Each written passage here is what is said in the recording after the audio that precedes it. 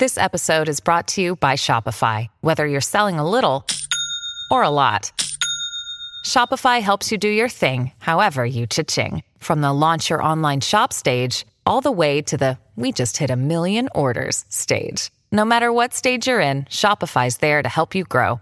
Sign up for a $1 per month trial period at shopify.com/special offer, all lowercase. That's shopify.com/special offer. Hey, it's Ryan Reynolds, and I'm here with Keith, co-star of my upcoming film, If, only in theaters May 17th. Do you want to tell people the big news? All right, I'll do it. Sign up now and you'll get unlimited for $15 a month and 6 months of Paramount Plus Essential Plan on us. MintMobile.com/switch. Upfront payment of $45 equivalent to $15 per month. Unlimited over 40 gigabytes per month. Face lower speeds. Videos at 480p. Active Mint customers by 531.24 get 6 months of Paramount Plus Essential Plan. Auto renews after 6 months. Offer ends May 31st, 2024. Separate Paramount Plus registration required. Terms and conditions apply if rated PG. This episode is brought to you by La Quinta by Wyndham. Your work can take you all over the place, like Texas. You've never been, but it's going to be great because you're staying at La Quinta by Wyndham. Their free Bright Side breakfast will give you energy for the day ahead. And after, you can unwind using their free high-speed Wi-Fi. Tonight, La Quinta. Tomorrow, you shine. Book your stay today at LQ.com. Welcome to the New Books Network. Hello, everyone, and thank you for tuning in to this New Books Network podcast. My name is Katriona Gold, and today I'm very excited to be speaking with Stefan Mao about his new book, Sorting Machines, The Reinvention of the Border in the 21st Century. Stefan Mao is Professor of Macrosociology at the Humboldt University of Berlin. His new book was released with Polity Press in December 2022, having originally been released in German in 2021. This English edition was translated by Nicola Barfoot and is essential reading for students and scholars of international ability. In the book, Stefan argues that far from becoming more permeable in the era of globalization, borders are in fact shifting in nature, becoming more selective in ways which reflect and compound certain forms of inequality. Without further ado, welcome to New Books Network, Stefan. Hi, nice to be here. Great, happy to have you. So, I'd like to start by asking you a bit about your academic trajectory. This book is, of course, only the latest in a series of fascinating publications, and you're quite explicit in the book about how some of the research projects you've been involved in inform the arguments you make here. So I think our listeners would benefit from an overview of that earlier work and how it ultimately led you to write this book. So my background is inequality research, so in a broader sense. So I'm a sociologist by training and did my studies in Berlin at the Free University, and then I went to the European University Institute in Florence, where I worked on a project that compared Britain and Germany in terms of social policy, the so-called moral economy of welfare states. And then for many years I was professor at the University of Bremen, so northern part of Germany, and there my interest in borders began, at least my scientific interest. So I had a long-standing project in a larger research context, working on the transformation of statehood. And the basic idea was to ask whether the state as we know it, the container state, so the highly regulated state, the form of state sovereignty that was known for decades, is somehow transforming into something else. And I was working on borders, mainly on borders of the OECD world. So we did a comparison of Austria, Finland, and the US. So some somehow unusual cases. And there we realized for the first time that selectivity is a big issue when you look at borders. And what we did at that time, we compiled data on visa waiver programs across the globe for all countries you can imagine. So 200 times 200 countries and for 2 times. And then you could really see what is going on, because it's a very good indicator for the freedom to move or the right to mobility. And then I moved to Berlin a couple of years ago to Humboldt University. And here I have a new project on borders. And the book was basically a sum up, a broader overview the many insights we made, many of them in collaboration with other researchers, and also related to publications, journal publications we did earlier, and so it was just a way to put together a very concise, and more structured overview of the many different transformations borders undergo. I should also mention that there's a biographical facet to my interest in borders. So I come from East Germany, and in November 1989, when the Iron Curtain and the Berlin Wall came down, I did my military service in the East German National or People's Army. And so you can imagine that was quite a crucial biographical experience that led me somehow to an ongoing interest in borders and the way borders shape societies. And so I kept always an eye on border issues. Right, that's super interesting. Especially the biographical component. Let's get into your core argument. As you say, I think the book is a really excellent overview of a lot of border-related issues. I really appreciated both its breadth and also its concision. It's very measured and it's very clear about the research you're drawing on, and avoid overreaching at any point. It's an incredibly well-argued text and very compelling throughout. And I think a good place to start with talking about your core argument would be with your third chapter on the dialectic of globalization. So I really like this term, and I wanted to ask you to tell our listeners, what is this dialectic of globalization, and how your understanding of globalization differs from common sense understandings of the term or of globalization as a process? Yes, of course. If we use the term globalization, then we have something in mind, namely the movement across borders. So everything becomes more open, and it's more easy to cross borders, not only for people, but also for capital, for products, for cultural artifacts. So everything moves freely. And in the 90s, we had a big discussion on the effects of globalization on the capacity of nation states basically to control borders. And one of the key understandings of that literature was, maybe globalization is something like a flood.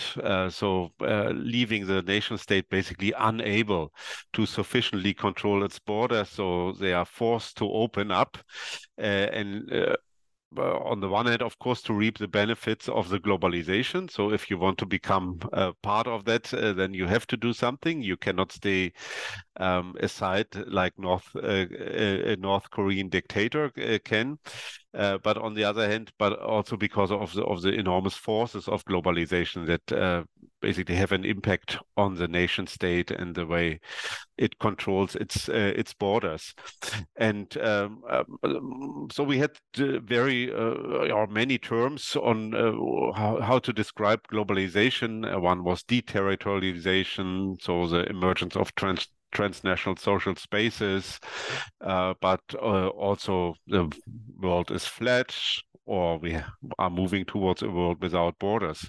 But a closer look, already 20 years ago, could tell you that this is not the case. And it's not the case, not only because you find still that borders are working and existent, but that globalization itself produces new borders and new forms of bordering. My claim in the book is that there's a co-constitutive relationship between debordering and rebordering.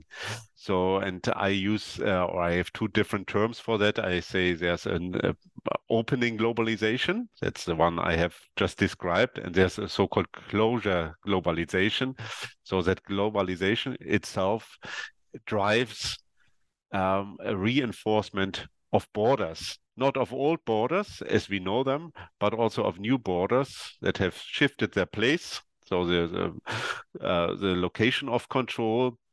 It works with new forms of technology that also uses so-called macro-territorial borders within the context of regional integration projects, and that is highly selective. And these different elements together, they are basically part and parcel of the new borders. And this is the basic idea to say, yeah, okay, globalization takes place, but it has two facets. There are two sides of the same coin. And one is make it easier to travel across borders, to move across borders.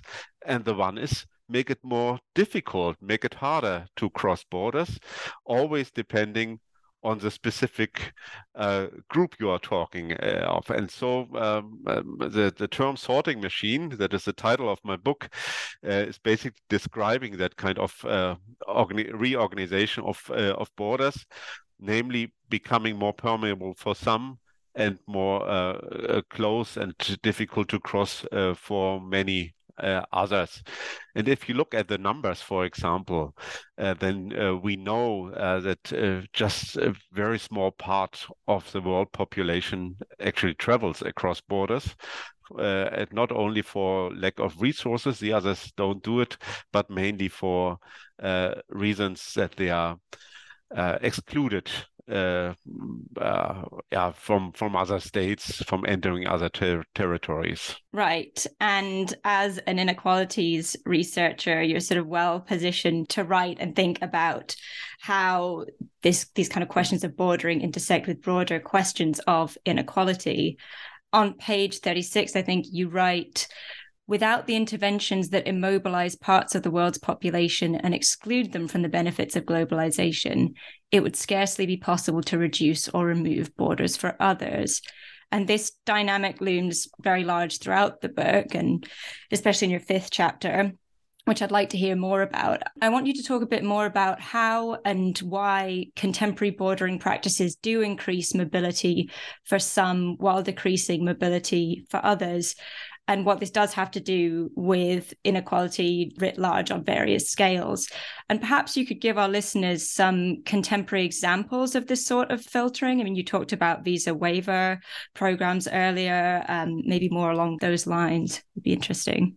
Yeah, I go back to our visa waiver data set. That is quite an interesting data set, because it really tells you to what extent the global patterns of mobility have shifted. For example, so we started first year of collecting these data was 1969.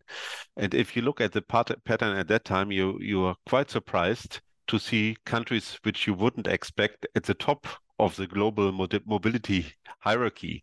So sometimes people talk about the power of passports. So in how many countries can you travel with your passport without applying for a visa beforehand? And a visa is always a very strong barrier to mobility, because it's costly, it's time intensive, and you can also be denied a visa. And we can see that many people from African countries, for example, they could easily travel to Europe, not to all countries, but to many countries, to Belgium, to Austria, to Germany, to the UK.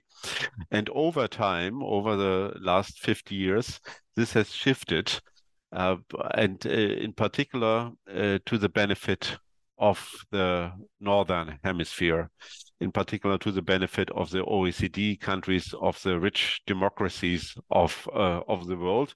They have increased their power of passports, whereas African countries' citizens have less power now in terms of traveling.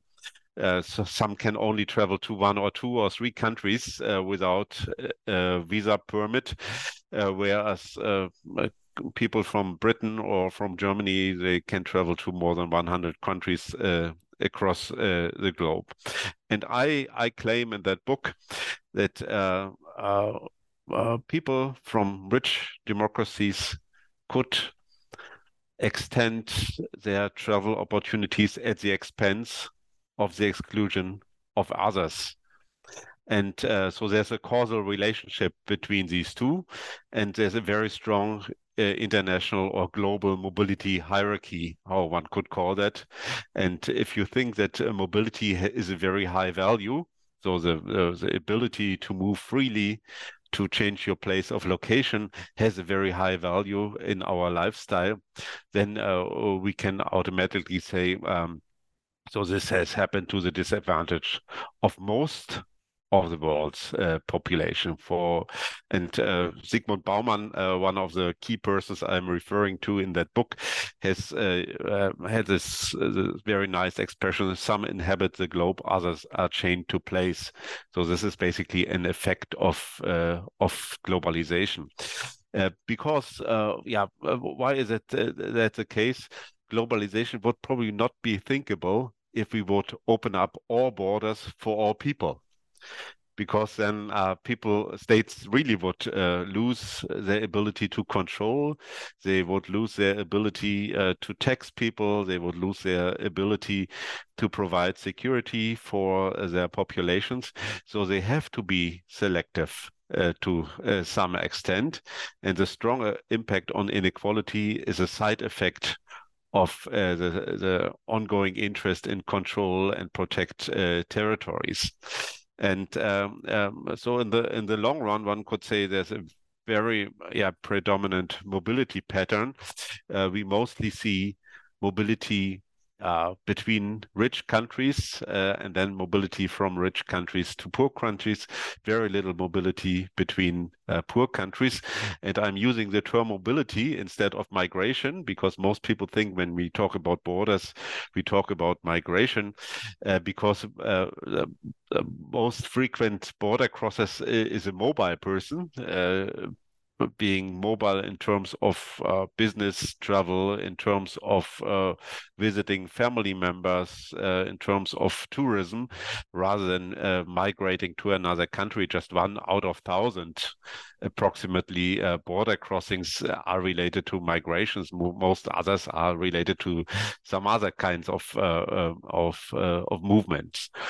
And that is very important to realize that borders are not only about migration, they are mostly about mobility, though of course there's an inherent link to migration, because why do we exclude people from coming to other countries, to our countries?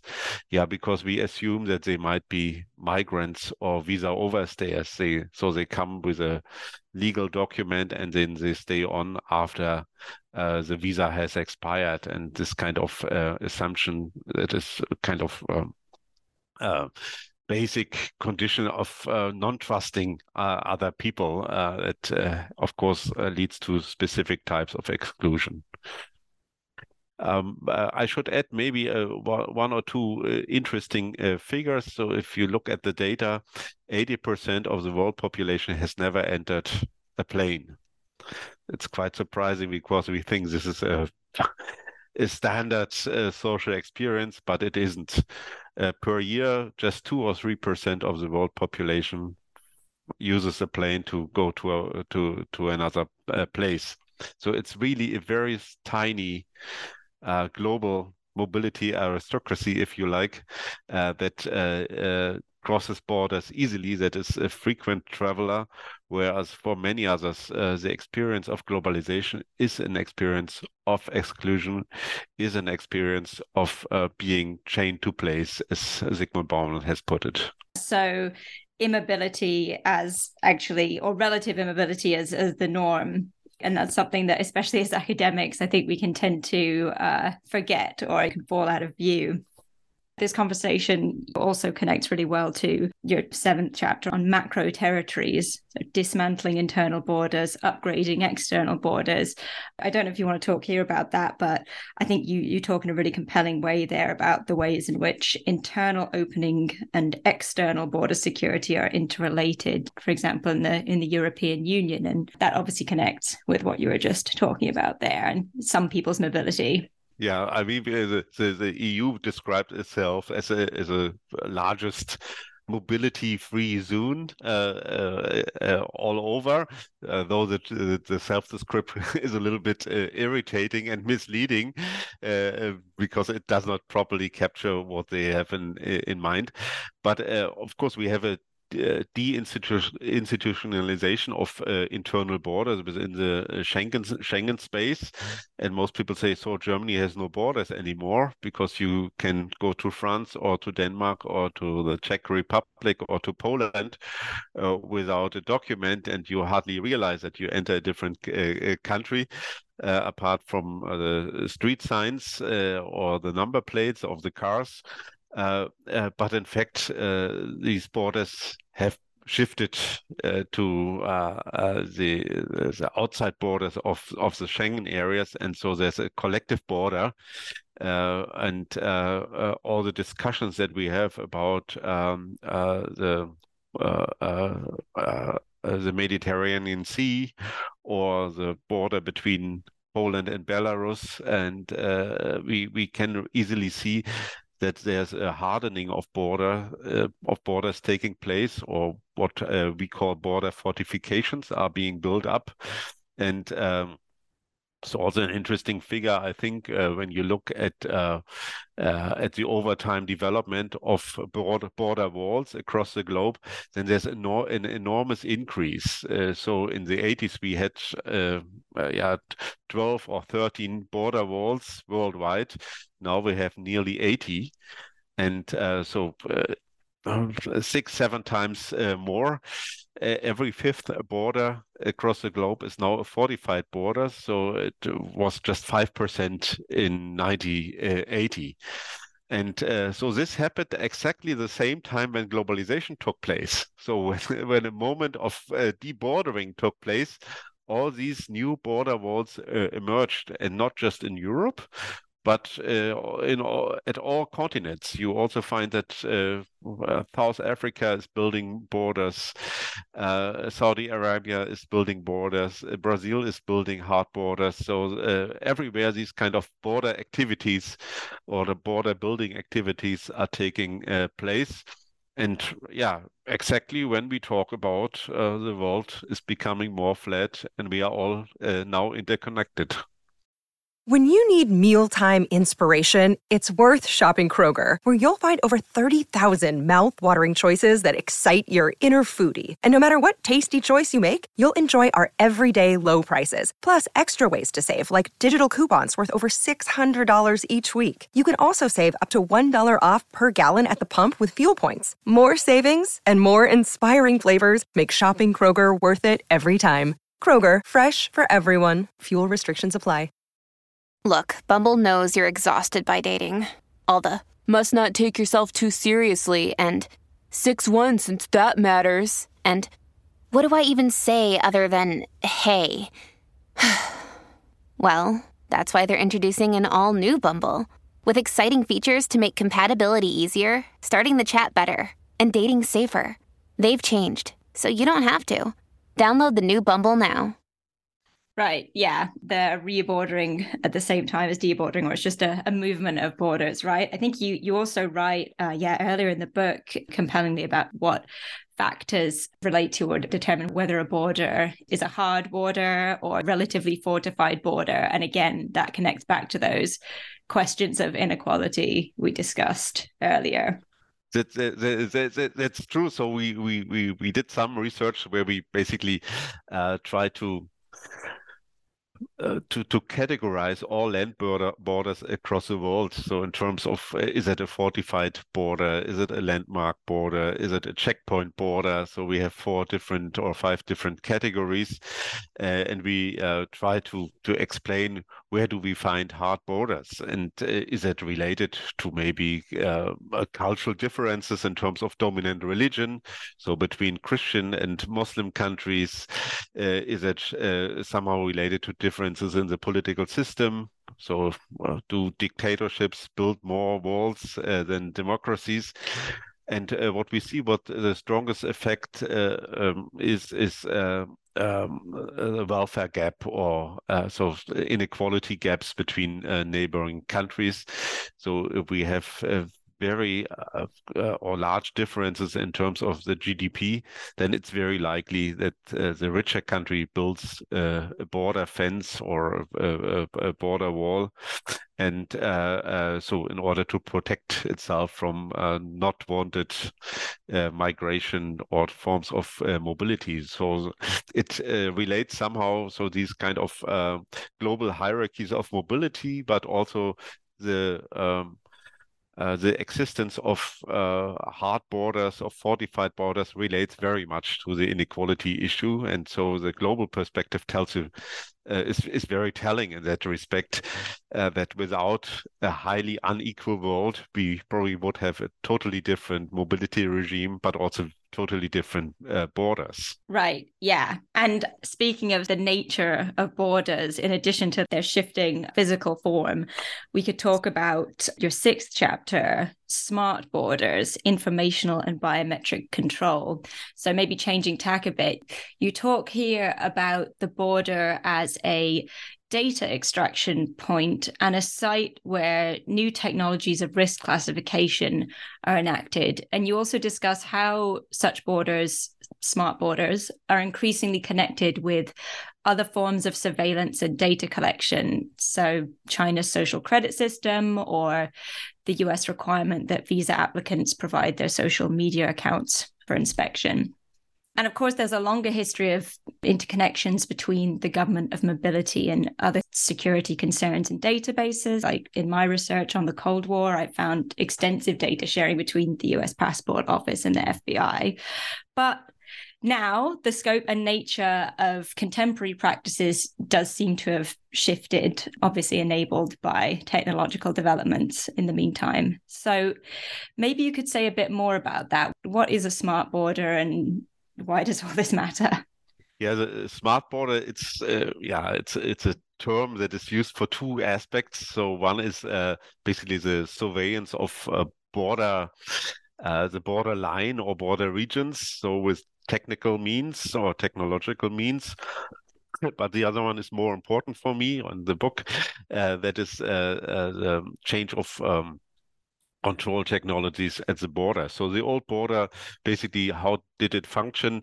You went there, you had a passport, you had maybe a visa stamp, and you gave your passport to a border guard, and this person checked it and looked whether the photography looks like you, and then you could pass or you were rejected. Now, very often the border already knows you when you approach the border. So there are pre-stored information, very often biometric information, fingerprint, iris scan. So this is a data point where you enter, and then you are automatically checked with pre-stored information that is then related to your body.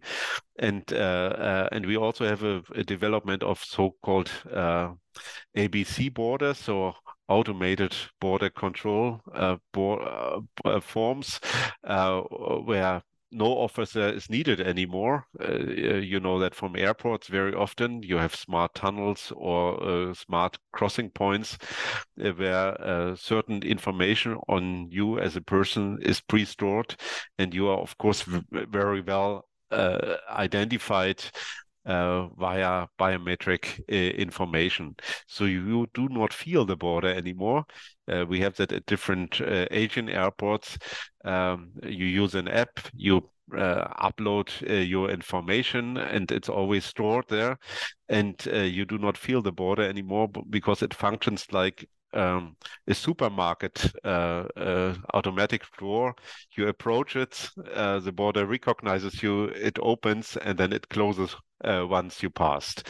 And this is a very interesting development because that also means that for those who are welcome travelers, the experience of the border will basically disappear. You will not feel the border anymore. For many others, the border will stay closed, and you will have the feeling, so there is no border anymore. I can move freely everywhere. So it's basically, it's an open space. The world is really, reachable for me, whereas all the other people make the opposite experience. For them, it's even more rigid.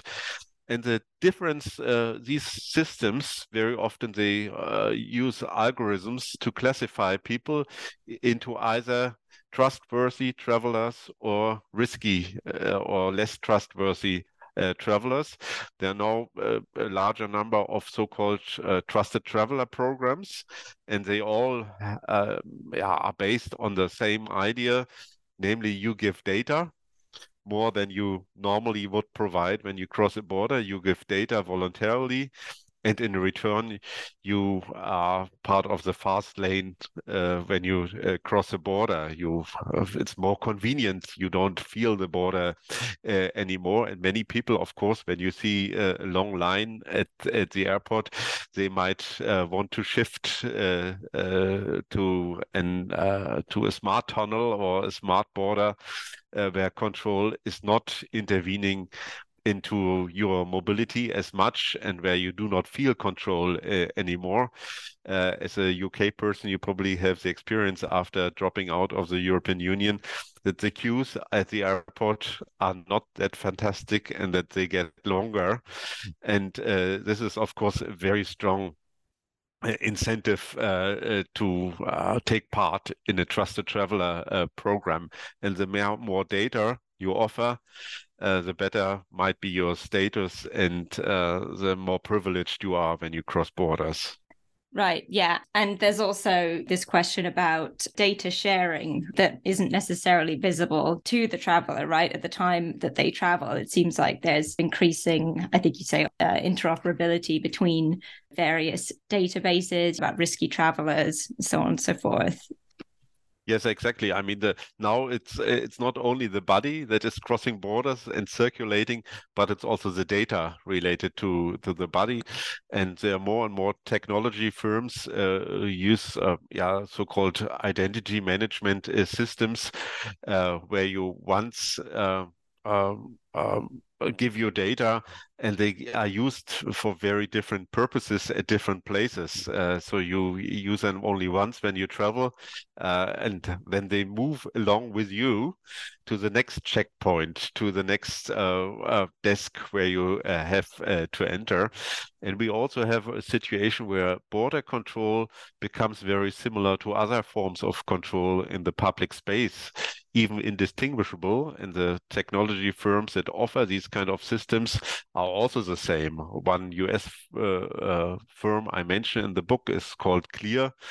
They were founded after 9/11, and now they say so the coronavirus, for example, was a very big business opportunity for them, because we all had apps downloaded on our mobile phones where we had information stored on our health status, on our traveling history, that were used then to enter restaurants or public spaces or libraries. And so you see that these kind of control using biometric information, a QR code, and so on, they can also be used at the border or at any other place, at a public stadium or at a university campus, where you want to select people, have some people in, and want to exclude some others. And I think we have really a diffusion of forms of controls into the public space, which make the difference between a border and a control in the public space indistinguishable. This is also a tendency that you see in terms of shifting borders. This is a term that is used by many now in the literature, saying that we need a new understanding of the border. The border is not a border line where two territories meet, but a border is there where control takes place. And that can be at many different places. So we have a diffusion of control into the public space. For example, if you use surveillance systems at public places, at stations, or I don't know, in the tube, then you can always recognize people with facial recognition systems, and do the same. So if they are not wanted, or if they are not entitled to be at a specific place, with the same type of technology that you use at the border. So and then you might not need border control at the border or at the entry point anymore, because you can find people everywhere. So whenever they appear at a public space, you can recognize them and try to classify them as being either eligible to be there, or to be someone who has entered a territory without a permit or without being legal at a specific territory. Right. That's one of the most interesting aspects of these new developments. As we move towards the end of our interview, one thing I definitely want to make sure we cover is your theoretical and scholarly influences. I mean, you've mentioned a few.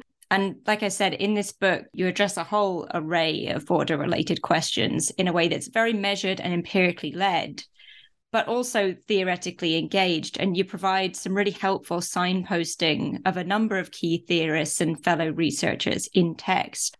I wonder if you could talk a bit more about your key scholarly influences in writing this. Whose work really shaped your thinking on borders and mobility? Yes, I mean, theoretical influences, they come from people like Ulrich Beck and Zygmunt Bauman. So, of course, big theorists of modernity, but they also, both of them had a very strong interest in globalization, and they have very early on highlighted the ambivalences of globalization. And this is something I have followed. There are a number, of course, of migration researchers I'm interested in, mostly people who work more on the empirical front, not so grand theorists. But so I try to link to different types of discourses. So it's not some, as I said before, some people think, yeah, it's migration research.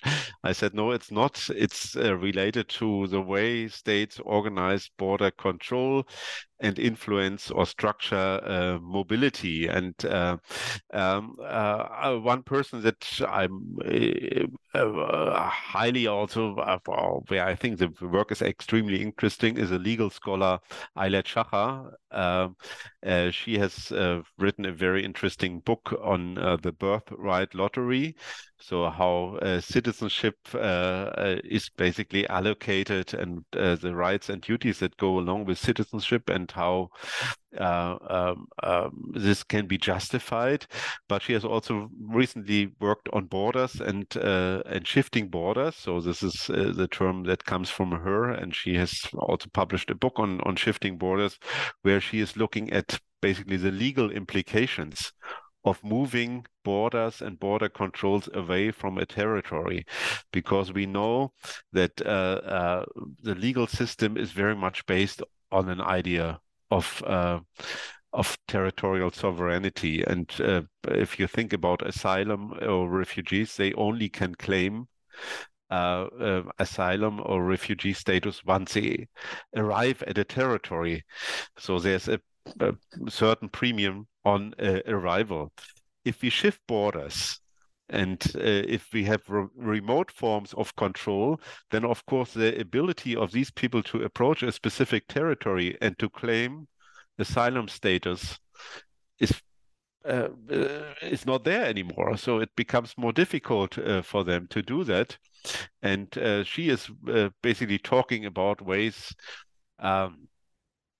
to regain a legal status also at different places. Because why do Western states do that? Why do they use forms of remote control? Yeah, for exactly the purpose to circumvent their own legal or sometimes constitutional commitments. But if you cannot arrive at a specific territory, then of course no one could claim asylum. And in the European Union, we have this safe third country rule. But if you are surrounded by safe countries, then it's basically impossible to go to a country and to ask to become an asylum seeker. You cannot do that because you always have crossed other countries, or you went via a plane, then the plane would not take you on board because you have no paper that allows to approach a territory. It's a really interesting conversation about that towards the end of the book, right? Really important issues. And I think a great place for us to close. But first, I'd like to ask, what are you working on now? Yeah, I'm currently working on a book, also a book in German, on new so-called conflict arenas.